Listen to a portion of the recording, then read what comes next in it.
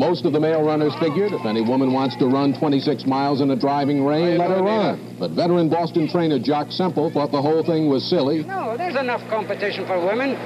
What the heck? Why do they want to tackle the toughest thing in the world? It's just women and their stubbornness just want to do something that they're not supposed to do. That's all there is to it. You know that. You're married. That was 50 years ago. In the time since, women have made remarkable progress towards equality in sport. Today, 40% of all athletes are women, and yet women still receive less than 4% of media coverage. The Iron Women podcast wants to help change that. We interview female professional athletes and other remarkable women making breakthroughs in endurance sport and research. So that when I grow up, I will have heroes. I'm Alyssa Godesky. I'm Haley Chura. And I'm Rosalie. And you're listening to the Iron Women podcast. Triathlon is certainly hard on your skin, without a doubt. That was Teresa Helsel, dermatologist PA and accomplished triathlete. Earlier this year, Teresa came on the podcast to offer skincare advice specific to triathletes. Teresa's two biggest tips were to avoid sunburn and chafing. And luckily, Iron Women podcast listeners get 15% off all Zelio skincare products, including Sun Barrier SPF 45 zinc-based sunscreen and Betwixt Athletic Skin Lubricant and Chamois Cream. Use the code IRONWOMEN at teamzelios.com for 15% off and use Zelios products to protect your skin during all your swim, bike, run fun. And now, the ladies you've been waiting for, Alyssa Godesky and Haley Chura. Bye for now.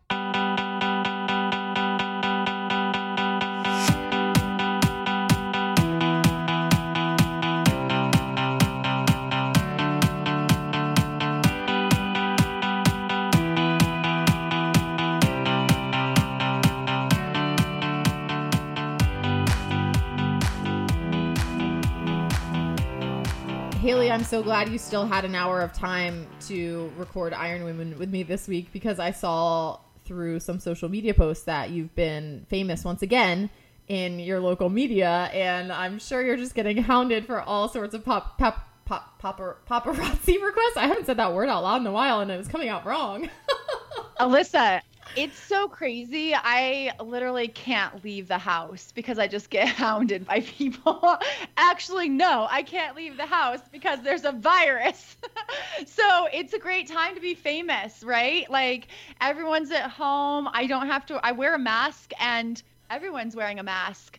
I am loving the life of fame. I don't get recognized at all. But, maybe when the vaccine comes out and we don't wear masks anymore, I'll have to deal with it. But I think I have some time. But it was super cool to see you getting some well-deserved attention from your local media, Haley. And they just, for listeners who might not have seen that, they got wind of some of the amazing content that you have been putting together and putting out with Iron Women, and how that is helping the communities that you touch around this crazy time. So, did you expect it? Did you see that coming?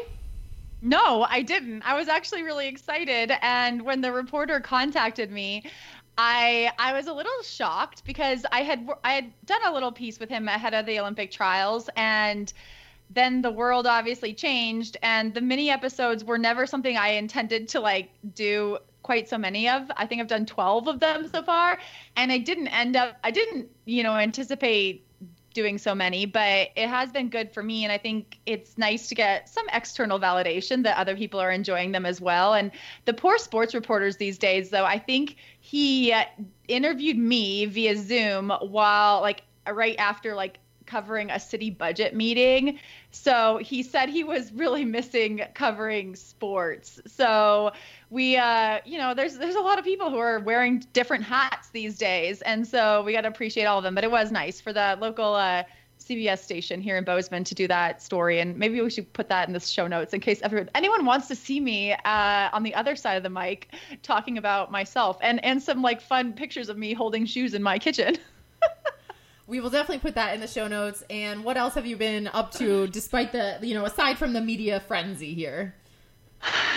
Well, the weather here has improved quite a bit in Bozeman. It's a lot sunnier. It's a lot warmer, which has made my outdoor runs quite nice. I I'm pretty lucky here that it's easy to social distance, but I've been running some different routes than I normally would just because I am trying to kind of avoid the more popular routes.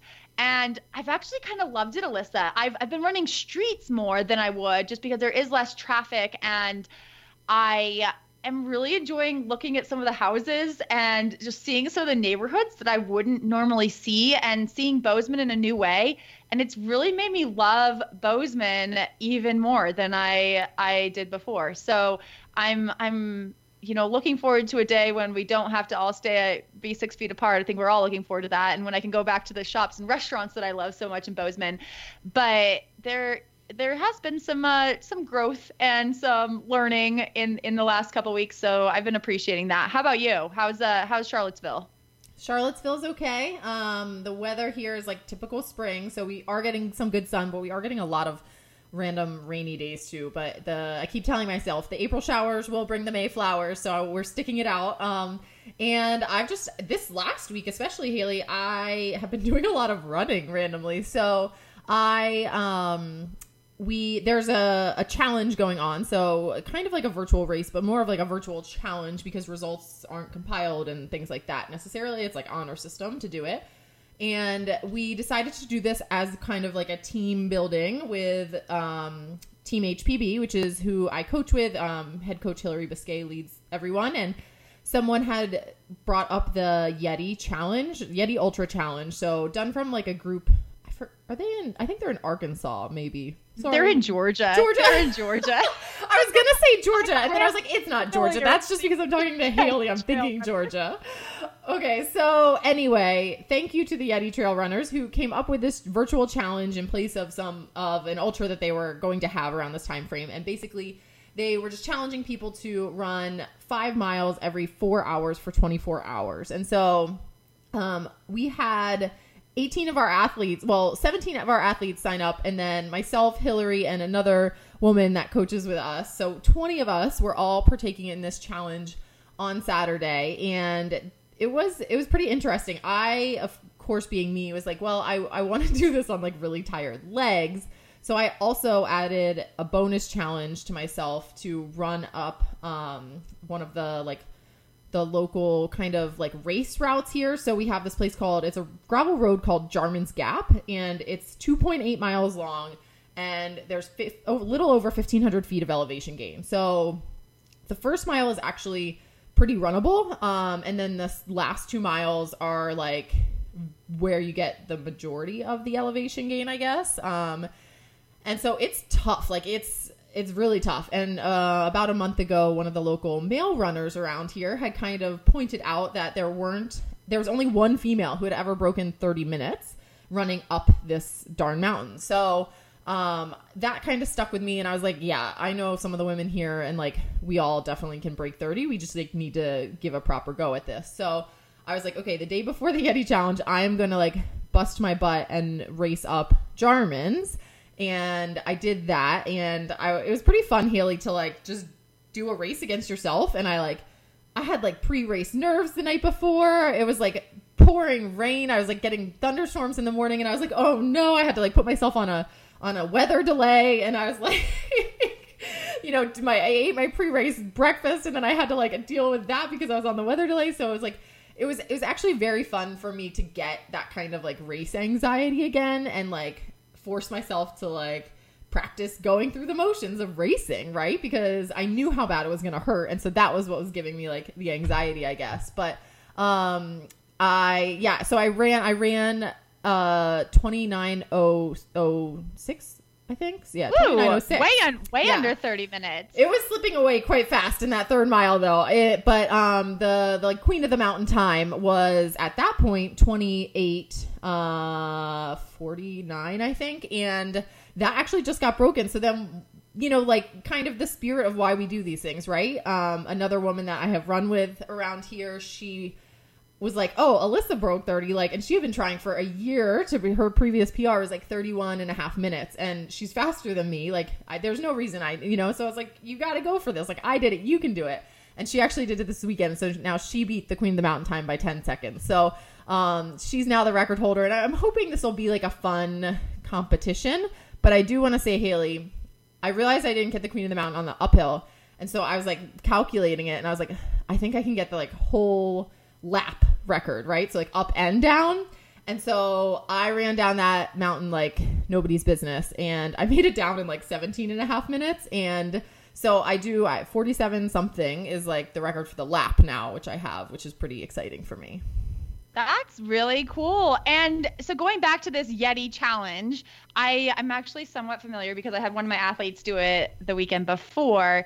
And I know the start time is kind of critical because you are going to be running through a night. So did you start Friday night? Did you start Saturday morning? I think I saw on social media you all started at the same time, even though all of you, your group of 20, was in different time zones. So how did that work out for you? Yeah, so we started with 4 a.m. Pacific time, 7 a.m. Eastern time. And that was definitely harder for the East Coasters because doing the like 11 p.m., 3 a.m. runs are difficult. Whereas like, yeah, of course I would have rather have gotten that like real thick of the night one over first at 4 a.m. because 4 a.m. is like, you can kind of trick yourself into thinking it's morning. But the getting into bed after the 11 p.m. and like knowing you were only going to have like a little bit of sleep and then also worrying you needed to wake up for that 3 a.m. run was a little interesting. But it was, I framed it to myself as like, okay, this is like pretend you're doing some sort of like adventure and you're only allowed to get a little nap here. And so like, let's just see how it goes. And it was fun. Like I get kind of a thrill of like being up at night when no one else is and like running when it's like just dark and quiet and seeing like being able to run kind of through the street. And I'm wearing like a million blinking lights, of course, but like it's just once I was like out of bed and I had chugged half a Red Bull, then I was like ready to go for my 3 a.m. run. Did you run the same loop for all 6? It's 6, right? No. So Haley, I am like, I don't know if this is like a positive or a negative to my personality, but of course I was like, I needed to be motivated. And so my initial thought was that my boyfriend Matt would do it too. And we would race like head to head. We either do the same route or a different route, but like we would race each segment to see like who ultimately comes out on top. But then he isn't running that much right now. So he wasn't going to do it. So I was like, okay, I have to keep myself motivated. So I went on Strava and I found 6 different segments and then planned 6 different routes to basically try and snipe like Strava segments around my house. Because to be honest, like I think that kind of thing is really fun to just like have like, those little like carrots out in front of you while you're running. And I am like partially protective of my like home turf segments, right? But when I am in real training, I am also very disciplined. And so like even if I want to, if I have an easy run on my schedule, I'm not going to kill myself to get a segment, even though like I've wanted to for months, right? So this was like finally I had the opportunity to do anything I wanted with these runs. And so I was totally out there sniping Strava segments and it was glorious. It was really fun. On that final 3 a.m. run, did you get any Strava segments? I got 2. And so I actually saved the hardest for the last one because they literally like leads to my doorstep. So I was like, I've got to earn these 2, right? And it was it was like 0.61 miles and you have like a hill at the end of it. So I had to run under 6:40 pace for the 0.61 miles to get the segment. And Haley, if anyone was out there at 3 a.m., I'm sure it would have been a sight to see because I was like burying myself to dying animal noises for sure. And some woman out there woke up and found out her Strava segment, her QOM had been taken. She'd been dethroned overnight by some crazy woman in Charlottesville. How are you feeling a couple days later? I was feeling pretty rough. It was like a cement truck was on top of me on Sunday morning when I was like trying to get out of bed. But slowly I definitely came around. I did some walks with Ramona. A lot of hydrating with Noon and just kind of making sure I like had set things up. And, I purposefully planned to have Sunday have like a very brief, easy spin and be arranging my life so I could get to bed very early that following day. I think that was a big part of it to make sure that then today I'm feeling, once again, like a normal human being. But it was fun. If anyone out there is thinking of doing that, I think it's harder. Like that 4 hours goes by a lot quicker than I anticipated it would. And that makes me realize that the race is like Big's backyard where you're doing it on the hour. I mean, obviously you are going there to like do only that if you're in a race like that. But I mean, that time must absolutely fly by because the 4 hours was flying by. So, but it was interesting. It was fun to give it a whirl. I do feel like you should do one of those Big's Backyard ultras. I think you would be really good at it. So maybe this was like the entry level. This is like the gateway into one of those whatever you run 4 miles every hour on the hour. Yeah, you get like 15 minutes of rest time rather than like 3 hours. And I don't know that. Yeah, good job. And you did mention Noon, recovering with Noon. And we have a little announcement from Noon, one of our sponsors, Noon Hydration. Yes. So Haley, this month is like they brought back. I don't know if you remember this from your early days of triathloning. I was like super into the Coca-Cola flavor when I was starting my like triathlon career. I have very early memories of like drinking that through very long hot bike rides in Baltimore County, actually. So I was super excited for the announcement in early April that Coca-Cola is actually back, and it had like disappeared, I think, because when Noon made like a refocus on clean ingredients and sustainability and things like that, they had to figure out how to do that with this particular flavor. And so they did, and Coca-Cola is back, and they also brought in a new flavor, kiwi strawberry. So I thought I was going to be 100% Coca-Cola, but I have tried kiwi strawberry, and that, I have to say, definitely won me over more than I thought. So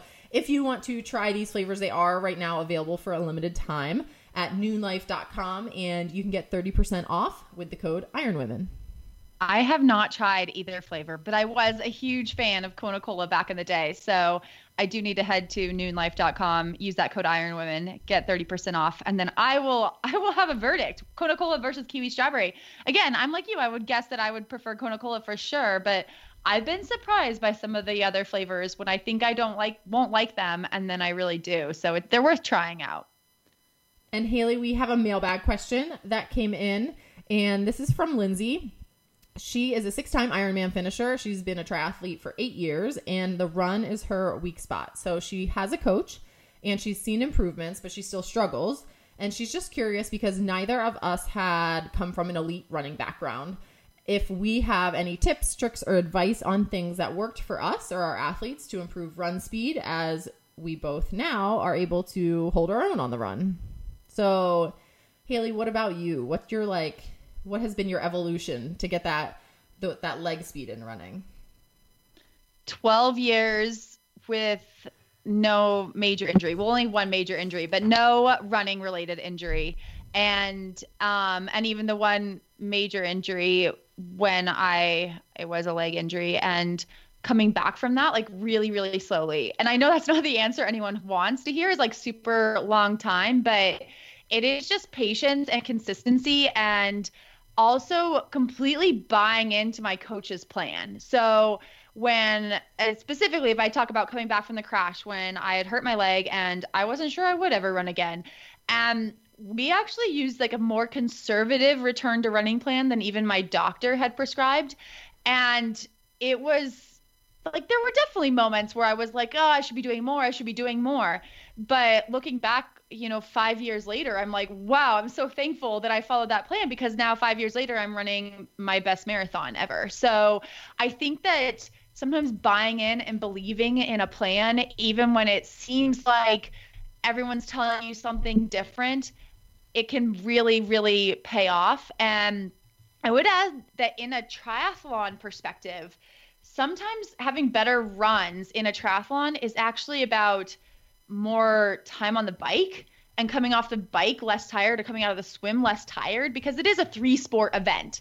So I think that sometimes if you are stronger on the bike and you come off the bike less tired, you are going to run better. And so you're not necessarily going to get that run speed by running more in training. It might actually be by cycling more in training. So it's a little bit counterintuitive, and probably something that maybe you and your coach can sit down and look at your schedule and, make sure that she or he knows that this is a goal of yours, and then be patient with yourself and give yourself a little bit of time, because if you can put together months or years of consistent training with no injury, chances are that is going to be your best bet at getting faster. Yeah, I think that's all really, really good advice. And, you know, I ran my first, like, I think when I ran my first 50 mile, that was like the beginning of my like current career, I feel like. So that was in 2006. And I too, like, I don't even like to say this out loud, but like have had no major injuries. I'm knocking on wood as I say this. Or like issues with like my body. I've been able to stay healthy through all of that. So I think a lot of that for me has come down to diet and fueling a lot and fueling like all the time. And I think that has really, really helped. Like when I look at my career compared to people who have been plagued with injuries, that is a huge thing to me that stands out as a reason for why I have been injury free. For me, though, I would also say that training with people who are faster than me is where I found I was able to get like some pretty significant jumps in my ability. And to be honest, I'm not even sure that it was, you know, I was for sure drawing more out of myself just racing faster people in a track workout or even on the roads and things like that, and just trying to keep up. My body had to figure it out, right, to get faster. But I also think that just mentally, that was very helpful for me to say like, wait, I am hanging on to these faster times that I didn't believe I could hit.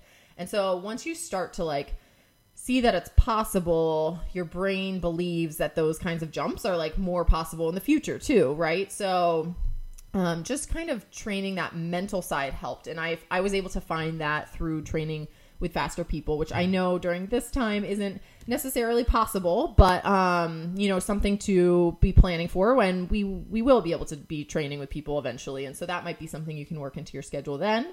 And just keep go after the Strava segment. Yeah. I mean, honestly, Haley, so I uploaded one of my running things and Hillary's like, is this right? And I was like, yeah. I was like, I just ran so fast because I knew I had to. And she's like, Alyssa, you have never even like run that fast in an 800 on a workout. Like I've never seen this kind of leg speed from you. And I'm like, and I did admit to her that I was wearing my like Nike racing shoes that, you know, because like where else will I be wearing them for the near future? So like I may as well get some use out of them right now, right? And she's like, no, this is like significantly faster than anything I thought you could do, right? So again, and like now my mind is blown. I'm like, I can run like a 245 800 that's like has a slight uphill in it. Like I should be running much faster when I'm doing track stuff, right? So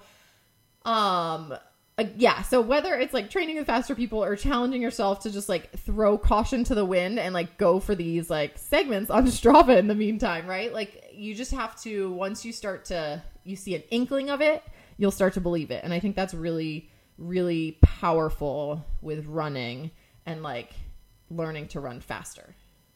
And like Alyssa said earlier, go for those Strava segments in appropriate workouts. Don't do them on your easy runs. Enjoy the easy runs. Easy runs real easy. That's how you stay injury free. That's true. And I know Haley is also good at running easy because of that time we ran Peachtree together and you were able to run with me like to and from the race. We ran like easy pace to and from the race. And then Haley ran that race, a 10K, like minutes and minutes faster than I did. Right. So, easy running. That was pre Strava segment, Alyssa. Now I feel like I'm like, oh man, now we've unleashed a whole different Alyssa. Now you found your niche is virtual racing, but no, that is the key. The key is keeping the easy stuff easy. Yes. And that's where a friend can be helpful too. Keep it conversational where you can talk and you're not breathing hard. And if one of you is breathing hard, slow down for your friend. If it's like during an easy day, it's just time on your feet. Like you can, chat. Totally. So Lindsay, hopefully that gives you. When we do have friends. I know. Otherwise, call someone while you're running. I know. I'll be like, okay, if I'm breathing heavy, let me know. I have to slow down. Yeah, thanks to Lindsay for that great question. And our mailbag is always open. IronWomenPodcast@gmail.com. We love answering your questions. And Alyssa, I think you're going to introduce our guest this week. I'm pretty excited about this one. Yes, Haley. So this week we talked to Nicole Falcaro, and she gives us an update on being a professional triathlete in New York City and the surrounding areas, her experiences working towards her pro status, racing and training while working full-time, changing coaches, and of course, we get some great recommendations from Nicole because Nicole gives great recommendations, we have come to know. So we wanted to make sure we picked her brain about that. So listen to this chat after a word from our sponsors. Iron Women is proud to be supported by Form Goggles in 2020. Form Goggles are the only swim goggles with a smart display that delivers metrics like split times, distance, pace, and more. And it's built right into the goggle lens. You can also analyze your metrics outside of the pool with the Form Swim app, because what triathlete doesn't love data? Head to formswim.com to learn more about the Form Swim goggles and pick up the missing link to your swim bag. Hi, Nicole. Welcome to the Iron Women podcast. Hey, thanks for choosing me to be on it. So you're joining us from Connecticut today, though you had been in New York City at the start of the COVID-19 outbreak there a few weeks ago, I believe. So can you just tell us a little bit about what that decision was like to go to Connecticut and what life looks like for you right now there? Yeah, so I'm a New York City expat right now, and about a month ago, it's been a month that I've been here, and actually right after I had a wedding that I attended in Brooklyn, and right before coming over, and it was just like a lot of weird feelings happen as a result. Just like, oh, should we be doing this? Should we not be? And then once there was more announcements about other countries having prohibited exercising outside and activities outside, I thought, well, I know what Central Park, where I train a lot, is like on a nice day and and on a weekend. So if this gets worse and more people are working from home, then I think that it's gonna be really hard to get training in. And I just started living with my boyfriend, and I said, if we both have to work remotely and trying to not talk over each other and like basically live on top of each other, then we're going to have to like go somewhere else. And it was, we did 3 days of it where we both work remotely, and we said, there's room for us in Connecticut. So let's take advantage and be able to spread out a little bit and stay productive during the day. And so I'm assuming you live in a smaller place in New York, and that's one reason you decided to head for Connecticut. You have a little bit more space and also more space to train. So what is training like right now, I guess, just in Connecticut versus New York, but then also knowing that there's no pool and our goals are a little different with no races on the horizon? Yes, I have been doing my fair share of stretch cords for swimming, which I can do on an outdoor patio rather than in a stairwell. So that's great. I do live in a tiny apartment in the Upper East Side. And I live close to my pool when I'm there in New York. So that's obviously been a change, but it's been a change for everybody. As far as the running goes, there's a lot of options in terms of roads here. And sometimes I have to dive off into the road when I'm on a sidewalk for the first mile of my runs, and then I'm pretty much home free up here. Whereas in New York, I have Central Park as my main option, which I heard has been really busy lately, and you kind of have to still keep those 7 a.m.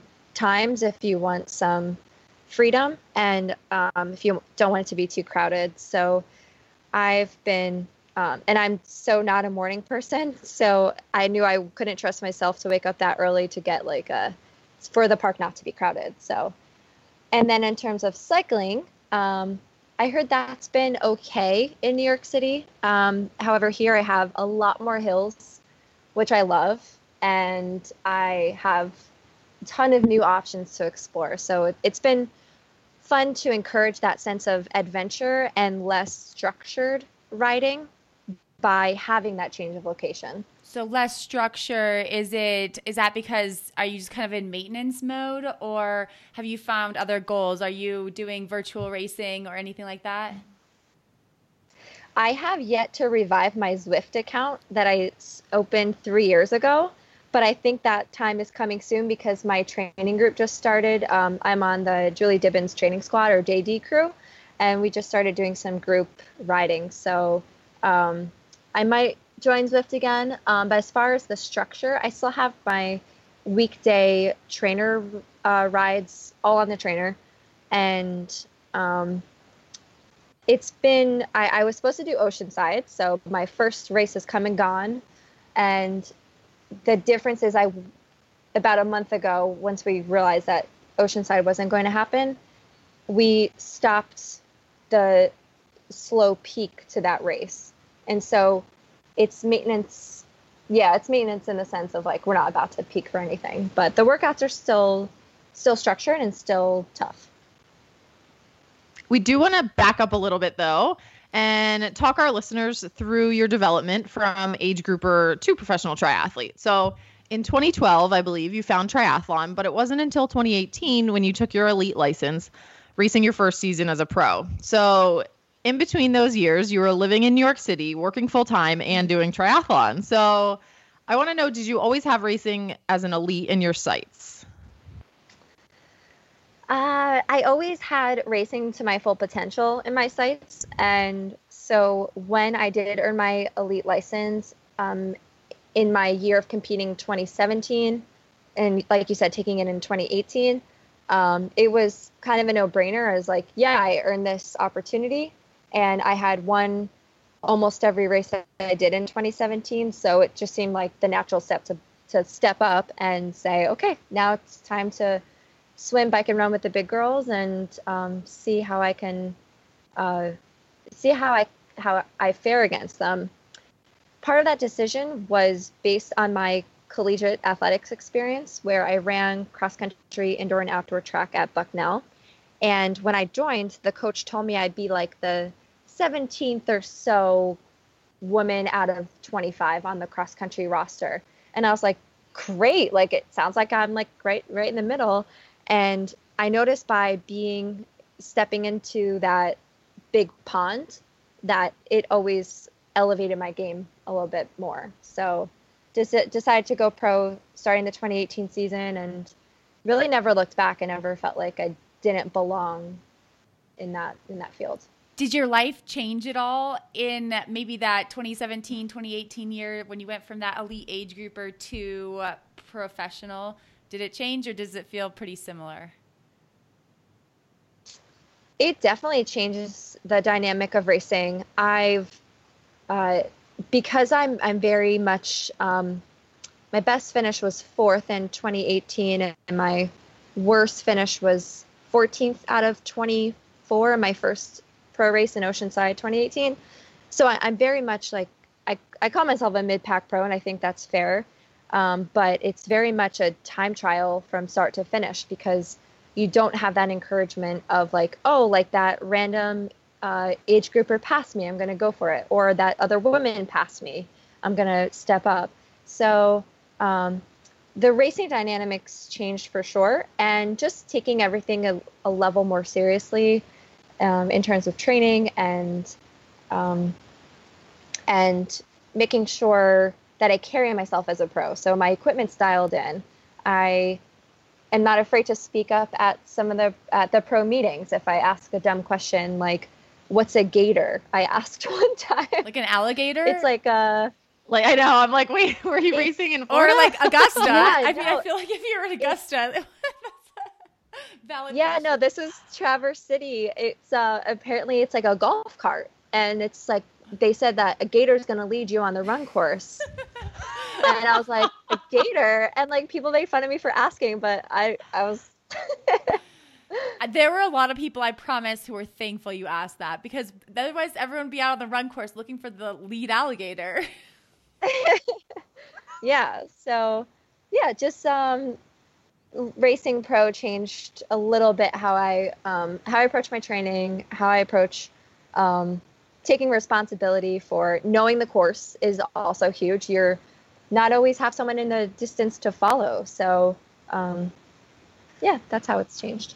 Was there anything you changed in your day-to-day life in those years, like right before 2018, for someone who might be kind of at the same point where they're really trying to earn that elite license, looking to race pro in the next couple years and want to be like taking it more seriously, like how did you structure your life different, or were you always pretty disciplined enough to like you didn't have to change much there? No, I have a constant struggle of giving myself enough time after workouts and getting to work, and where I'm like running off the trainer or jumping off the trainer, taking the quickest shower, and like literally running to the subway. So now with that commute piece not in my life right now, it's been really great, and I've had use that extra time to actually stretch and do mobility, and most importantly, eat something right after a workout. Previously, you'd see me like I would be like eating a picky bar during my cool down, and like literally taking off my heart rate monitor as I approach the last couple seconds. So biggest piece is like those little things, because I can't train more just because I'm a pro. Like I can't do an extra swim every day. I can't, I don't suddenly have new time because I'm in this pro field.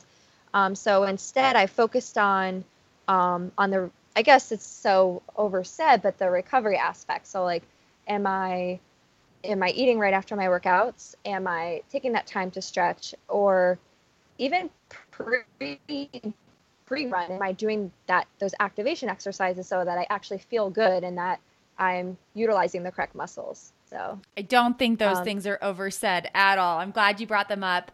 You mentioned running at Bucknell, and as a college runner, looking back now, when you look back now on that career, how did you have your transition from collegiate athlete to triathlete, even age group triathlete? Did it just come naturally, or was it hard? Yeah, so obviously expense was a big factor, because living in New York is expensive, but then I wanted to take on this hobby. At the time, it was a hobby that was also very prohibitively expensive. And I had a few nagging injuries. Mostly I blame steeplechase in college. I think a lot of incredible athletes come out of steeplechase, just with that attitude, but it also can kind of mess up your hips and your back in my case. So I came out of, I kept running after I graduated college. As soon as I moved to the city, I joined a running club, and I was chasing PRs just in running. And I was like, this is fine, but like I have these nagging injuries, and my physical therapist at the time offered to lend me her bike. And then I was like, okay, sure. The bike did not fit me at all. Like I look back at pics, it's hilarious. It was like 2 sizes too small, but and so I started biking a little bit and found a coach who was willing to ride with me and teach me that I was supposed to pedal down hills, which was a wild concept to me, to keep pedaling down a hill and not coast. But and so I was like, okay. And honestly, and I'm not going to gloss over it, I was going through a breakup at the time. And my then boyfriend was an elite level runner, marathon trials qualifier. And I was in the process of moving out because we lived together. And I was like, I don't know, it wasn't spiteful, but I was like, I'm going to do a triathlon. And he's like, all right, well, like, you're going to get a triathlete body. And I was like, what? Like, cool, because those triathlete bodies look amazing. Like, how are you trying to insult me right now? Anyway, so I did my first triathlon, a local sprint one in Sandy Hook, New Jersey, formerly Danskin, then it was Iron Girl, and I won it. And I remember I ran like a low 19 off the bike in a 5K. So it was sprint try, and I was like, oh, that was awesome. Like, I'm winning a race. It's so cool. But I'm still learning how to ride hard enough and not be able to run fast off the bike. So thanks to my ex for that. I know. I think we should all be offended for you and along with you. I don't even know. What is a triathlon body? That's just hilarious. But I guess it is one of those things. It's like the body of someone doing a triathlon. It's quite varied if he's ever been to a triathlon. But going back to living in New York City, we've talked to a few other women who live and train in New York City, and they talk about the community, the triathlon community in New York City, and how it's pretty robust. Did that help you? Yeah, and I think that it's robust because there's only so many pools we actually have access to. So you're kind of just forced into like the facilities that are appropriate for triathlon training. I know Kirsty Yan used to live in New York City and train, Sarah Pampiano, a couple of big names, and Cecilia Davis Hayes, who's one of my workout partners here. And yeah, I think it's just by virtue of limited resources and facilities that we end up all knowing each other. And we love to kind of band together in the sense of like, wow, isn't this really hard to do in New York? But isn't it also really great? Because it's not all bad. We actually have some amazing facilities if you live near them. And so, Nicole, when I think about the years from 2012 to 2018 of triathlon, like that was when the sport was booming, but it changed a lot. And one of those biggest changes was like a major decrease in short course racing, actually, which seems to be kind of like where you found your entry into the sport and what you kind of intended to focus on. So how did your racing evolve then as you began racing pro and saw things were shifting to more on the 70.3 distance? So I did kind of come into pro triathlon as short course was dissolving. So I did the last Philly it was Tri-Rock Philly at the time, Olympic distance. I won that race as an amateur, which was one of the races that allowed me to get my pro card, as well as first amateur at New York City Triathlon in 2017, which is still around, but last year was not going to offer a pro prize purse before it ended up being canceled. So I guess it was a fortuitous for me that I started to transition to half Ironman distance. And my coach currently is encouraging me to, before the current world conditions, was encouraging me to dip my toe more into Olympic distance, which such as Alcatraz and St. Anthony's Olympic distance tries. And I haven't done an Olympic distance in 2 years. So I was looking forward to trying to go fast again. And that, it's mostly because I have trouble pushing myself enough on the bike. So we figured, why not do a quick 40K and see if you could really push yourself versus my half Ironman distances. Does that answer the question? It definitely does. And even just hearing you talk about Olympic distance, I'm in pain with my legs thinking about how that is. It's like immediately where my mind goes. So Nicole, you called yourself a mid-pack pro. We prefer the term consistent top 10 finisher. What has been your most proud moment? Do you have one from your first couple seasons as a pro? Yeah, I can't ever forget about Dunleary 70.3 and in 2018.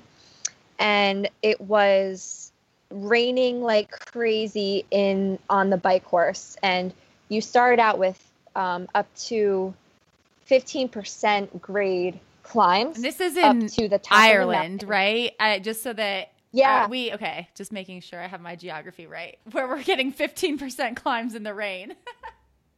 Yeah. Dunleer is a suburb of Dublin, so I think it's like around a half hour outside of it, and I think they shared some of the similar courses with the old Dublin course, but yeah, I mean, I think. So anyway, so huge steep climbs. I could not see out of my visor during the race, while we were on the top of a mountain. I saw a guy wipe out in front of me. It was the scariest thing. Pouring rain. And then you had steep, windy descents And racing in Europe is just very different in the sense that the bike courses are more risky because I think there's less liability. So you get some of those technical descents and a sheep ran out across the road and then proceeded to make a left, and so was running with me as I was riding for a little bit. So just all the craziest things you could think of. And I think the reason I did so well at that was not because I'm an amazing handler, because I'm not, although I do ride through New York City, so I've been forced to learn some of that. But the reason is because I had to push so hard just to stay upright, and I had to push to get myself up the hills and my power to weight ratio just was much better suited for me than if I were to do a race like Galveston or even Chattanooga's like kind of flat. So so then we descended the mountain, came out to the run course, and it was like a partly cloudy, partly sunny day. And it was as if nothing happened. And you almost wanted to tell the spectators, like, you don't know what I just dealt with on that climb. That was insane. That bike ride, like, people were like, guy fell off his bike, and it was almost like a dream. So I ended up finishing 4th in that race, and I was about a minute off of 3rd. And I just to be able to sniff the podium at a race was really got me hungry. I don't know if it's less liability over in Europe, but I feel like it's just the way of life there. It's just like, I don't know if they're just, the infrastructure is quite different in some of those places, like Ireland. When I raced Ironman UK, it was like that. Like, I think they just didn't have like wide open roads that didn't have sheep and things and like bushes around the curve so you can't see, so it's just a different like way of life, I guess, that I think everyone who was local was like totally used to it and normal. And then I knew myself and some other people were like, where are we riding right now? This is like taking me way out of my comfort zone. Yeah. Oh, and add to that, like riding on the left, on the left side of the road. Granted, like the course was mostly closed, but it could be really disorienting. Yeah, it always feels like, I think, scarier than it probably really is if you were used to it. But anyway, so despite the hiccup we've all kind of had here with our 2020 seasons, you do seem poised and to attack the race season and ready, right? Had things not been kind of called off before Oceanside. So this was partly because you made a coaching change and had, like you said, joined the JD crew, which is coached by Julie Dibbins. And it looked like you started your 2020 season off with training camp, I think, in Vegas. So that was about 6 weeks ago. And I saw you post that it was your first training camp experience. So what was that like for you? Yeah, I had always wanted to do a camp before. And even growing up, it was prohibitively expensive for my parents. Just with like the sports I did with softball and swimming. So I saw, now that I'm grown up, I can go to these camps, and I was really excited to meet I guess you can call them my teammates. And part of that coaching decision, that coaching change, was to insert myself with people with similar goals as me. And kind of put myself as a small fish in a big pond. So I loved camp. I could only attend half of it due to a bachelorette party that I actually came directly from. So I went from New York City to Florida to Vegas, and traveled with my fins and my pull buoy to the bachelorette party. So that was kind of funny. Yeah, camp was awesome. I got to meet Lauren Brandon and Laura Sedal, Holly Benner. Those were the girls involved in camp. And it was great to elevate myself and see what a full-time professional triathlon schedule is like, because I didn't work during that time. I actually took complete time off from my full-time job. And can you tell us about your coaching change to Julie Dibbins? How did you make that decision, and how's it going? Yeah, that decision was really tough. And I had worked with my previous coach for 7 years, and he is the one I aforementioned, basically going on a bike ride with me and teaching me how to ride a bike. And I had only ridden a bike with clip-in pedals one time beforehand. So for him to really take me under his wing, and his wife as well started to ride with me once I was fast enough.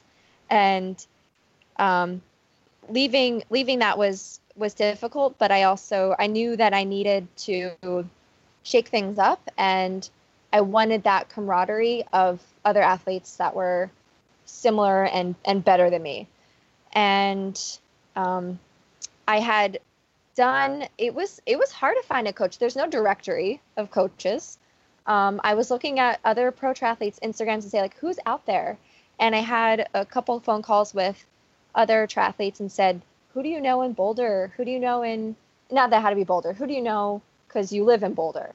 Who do you know just from other triathletes? And I vetted a list of a couple dozen coaches and reached out to a few of them, and got a sense of what their coaching philosophy was like, if they even had room on their roster to accept me. So I started this process in the fall of last year, and it was like my entire October was trying to make this decision. So I did not take it lightly, and really kind of approached it very, very methodically, as I do most things. And I felt like I really made the right decision now that I'm with Julie for just 6 months now already.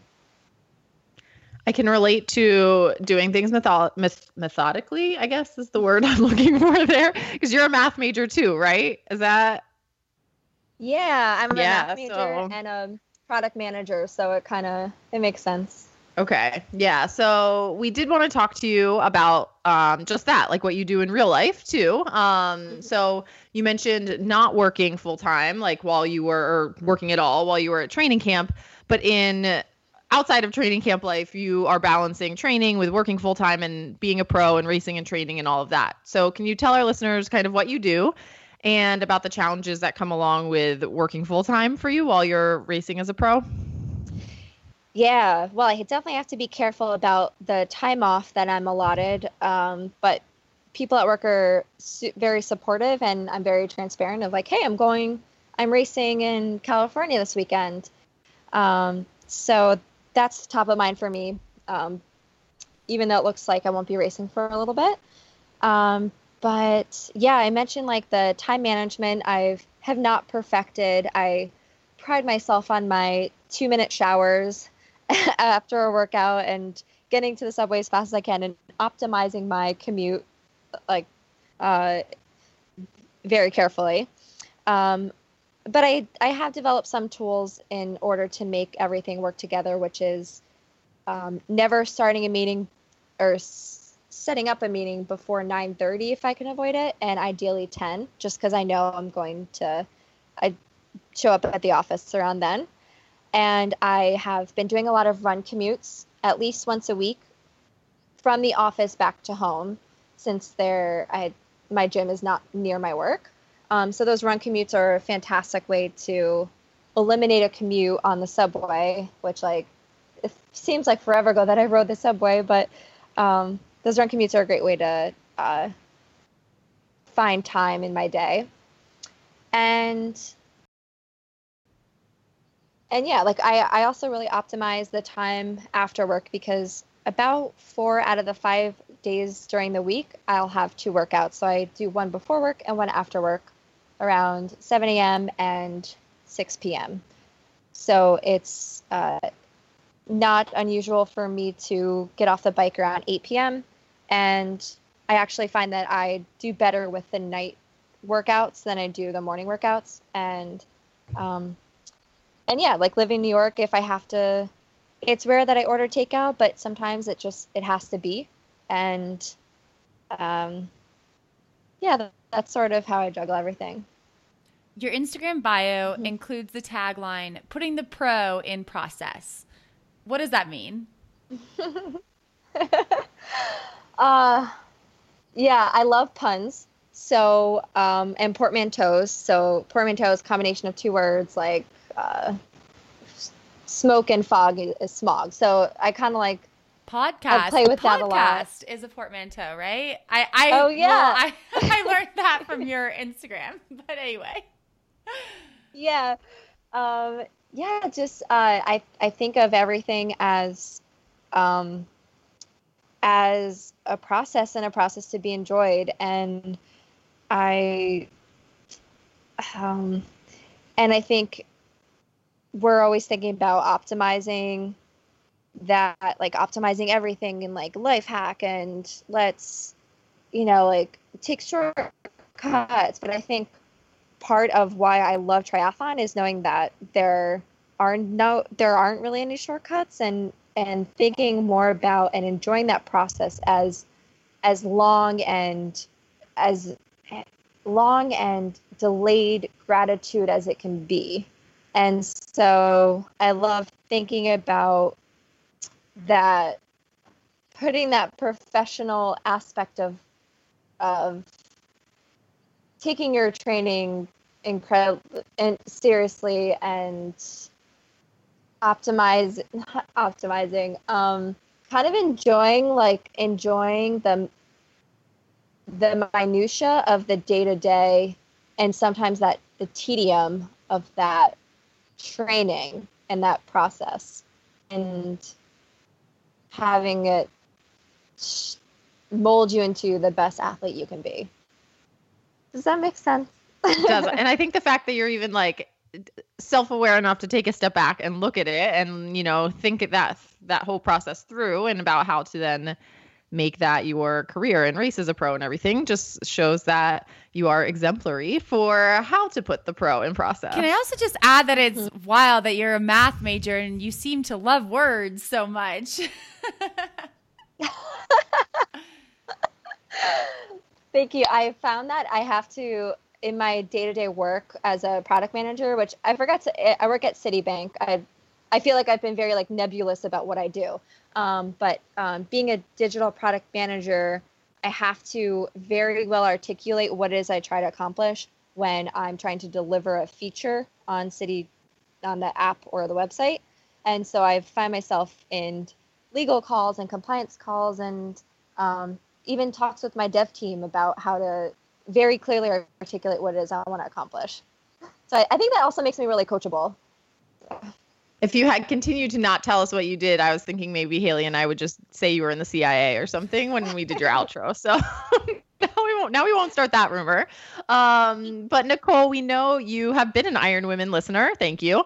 Because you have written into our mailbag before, which is ironwomenpodcast@gmail.com for our listeners. So you actually suggested to us first the documentary I Just Want to Ride, that profiles Lael Wilcox, who actually Haley and I are interviewing next week. So awesome. Yeah, we're really excited about that. And we wanted you, though, to weigh in on some other suggestions for our listeners, because that one was so great. In a little segment we'll have here today called Nicole's Favorites. So here we go.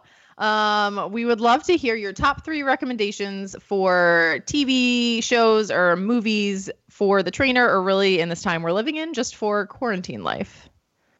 Sure. So I've rediscovered Mad Men, which I've already watched through. It's on Netflix right now.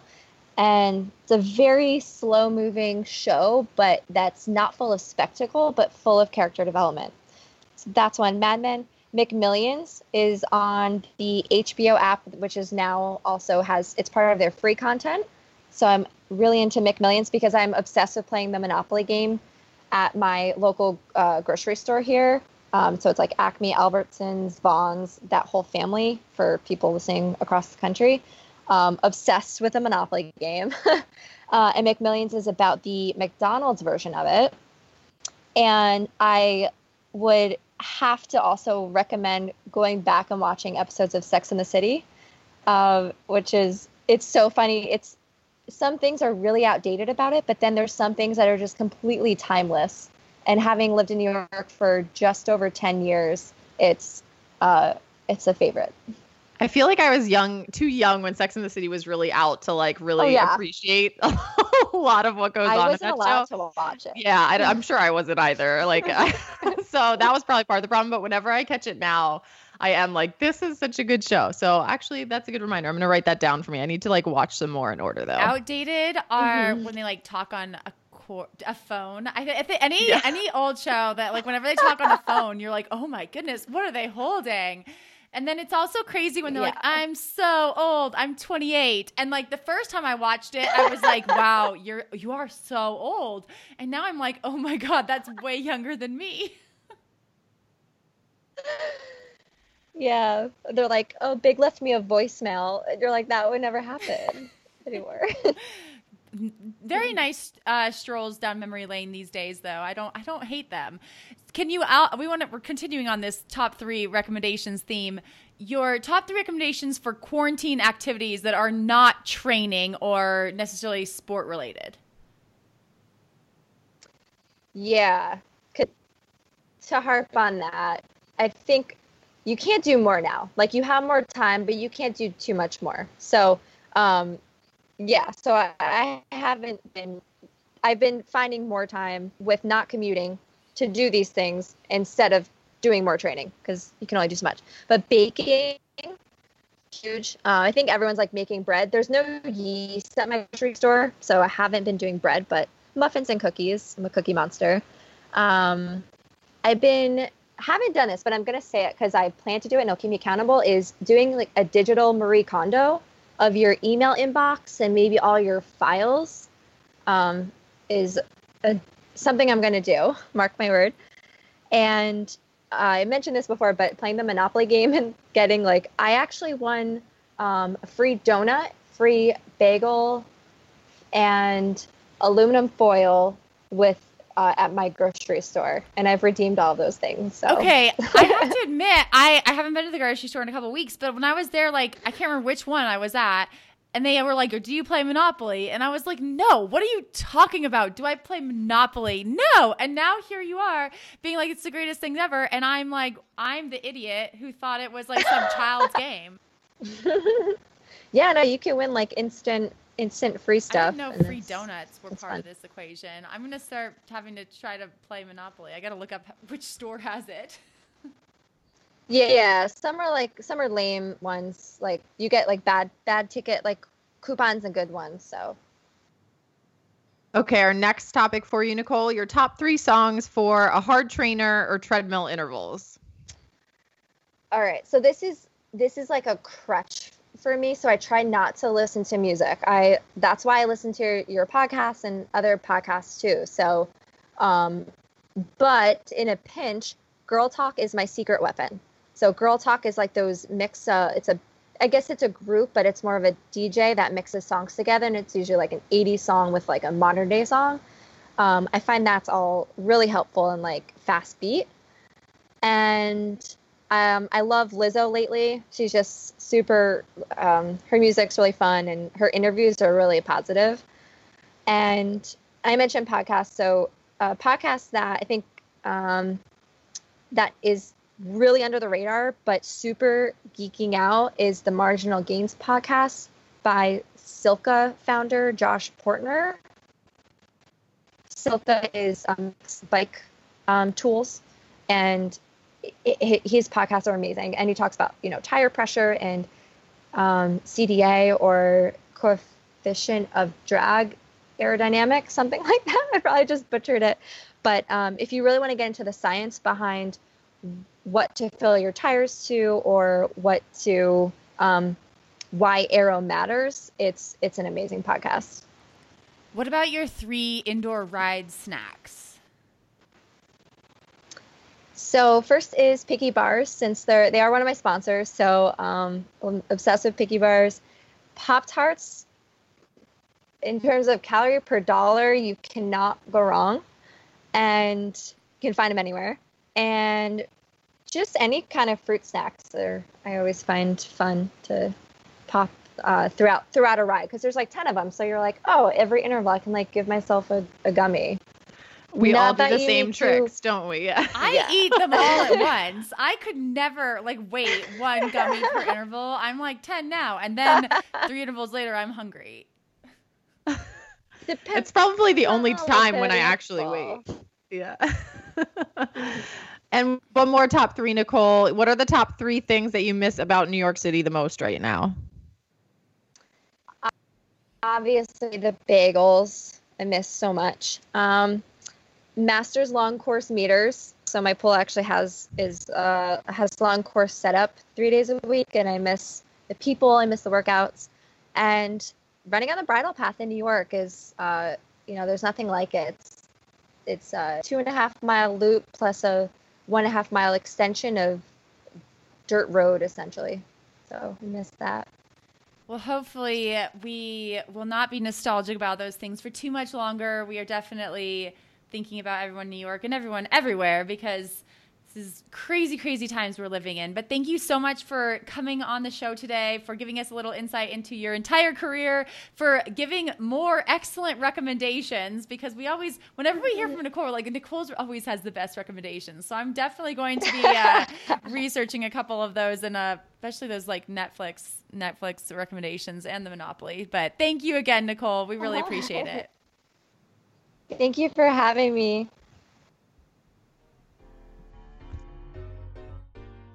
As triathletes, we should all be committed to fueling our bodies with products we are confident in. At Iron Women, Noon Hydration is our go-to. Committed to clean hydration, a clean planet, and clean sport, Noon Hydration shares our values, and we are proud to use Noon Hydration on and off the race course. Plus, it tastes good. My favorites are the Watermelon Noon Sports Tabs, Citrus Mango Noon Endurance, and then warming up some Noon Rest before bedtime. Noon Hydration offers the Iron Women community a 30% discount at noonlife.com with the code IRONWOMEN. That's NUUN life.com with the code IRONWOMEN.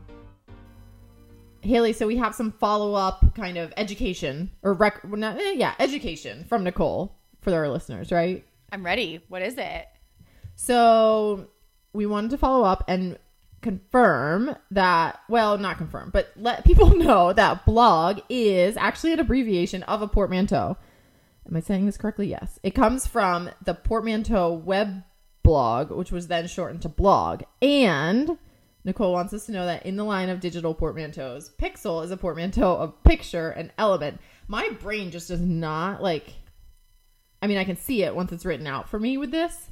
But I don't know if it's because I had never heard of this before or what, but it takes me quite a while to be like, oh, picture and element, pixel. I guess I see it, but like my brain doesn't see it right away. It's crazy. I am fascinated that we can have an abbreviation of a portmanteau. I mean, that is just like that. The fact that some linguist can come up with that. I also was reading an article over the weekend, and the word portmanteau was used, and I was like, I know what that is. So thank you, Nicole. And I will also add that I attempted a little bit of a digital Marie Kondoing of my computer this weekend, mostly spurred on by the fact that I had no free storage space on my computer. And so, and Alyssa, guess what? I had so many interviews on my computer. Guess how far back they went? Like Iron Women interviews? Yes, the files. That's what was taking up so much space. Oh my gosh, when did we start doing this together? Like, it wasn't 2017? Yeah, no, it wasn't that bad. But they went back to July, so okay. Marie Kondo would probably have. That is a lot when we're doing it every week. I know. She would not have appreciated my hoarding of audio files. So, should I even ask which ones you kept that brought you joy? That's a rule, right? Yeah, which ones sparked joy? I can say that we have some finished episodes that are up on the ironwomenpodcast.com website that I can visit anytime. So it's like having a library there for everything that sparks me joy. I didn't really need raw intro and outro files of you and I chatting. Sorry, Alyssa, those ones, they got the axe. But maybe I should have kept a few. Well, I have to confess, I only got through October. So there's still plenty there to spark lots of joy. If I'm missing your voice, I can just play a file from October of you talking to me. So I'm not full Marie Kondo. I'm like, what's a half Marie? Can you go half Marie Kondo? I think she is if anyone is all in or nothing, it is Marie Kondo. I'm like at the point when like all of your stuff is like spread in your living room, and that's just where I'm gonna live now. All my digital files are just all over the desktop, and it's just like this is life now. I just got to go get another computer, I guess. Well, I mean, hopefully that does get better for you. Or an external hard drive. I mean, that's true. It's easier to store that than clothing. I mean, digital files are easier. I think you can do it. I think she gives people a break. Like it's a process. I mean, I watched the Netflix show and it makes it seem like it happens in 30 minutes, but you can tell it's a process. So give yourself some time, and I think it'll work out for you. Thanks for your faith in me, Alyssa. It was great to catch up with you. I loved hearing from Nicole, and I will talk to you next week. Oh, I left something out. You have your hand up. What is it? Haley, you're going to be on the Iron Women Instagram. You can take people through your next steps of the digital Marie Kondo if you want, because you're doing an Instagram takeover. Oh, I forgot. I'm so glad you reminded me. It's coming up this Monday, May 4th. I am doing an Instagram takeover of the Iron Women Instagram account, and maybe that is what I'll just do all day. It's just you'll watch me delete audio files. It's going to be exciting. Definitely tune in. All right, Haley. Well, we will all eagerly await that. But thanks, Nicole. And Haley, I'll talk to you next week. Bye, Alyssa. Thanks for listening to this podcast. Please subscribe, like, and comment on iTunes. My favorite podcast hosts are Alyssa Godesky and Haley Chura. My favorite editor is Aaron Hamilton. The Iron Women podcast is a Live Feisty Media production.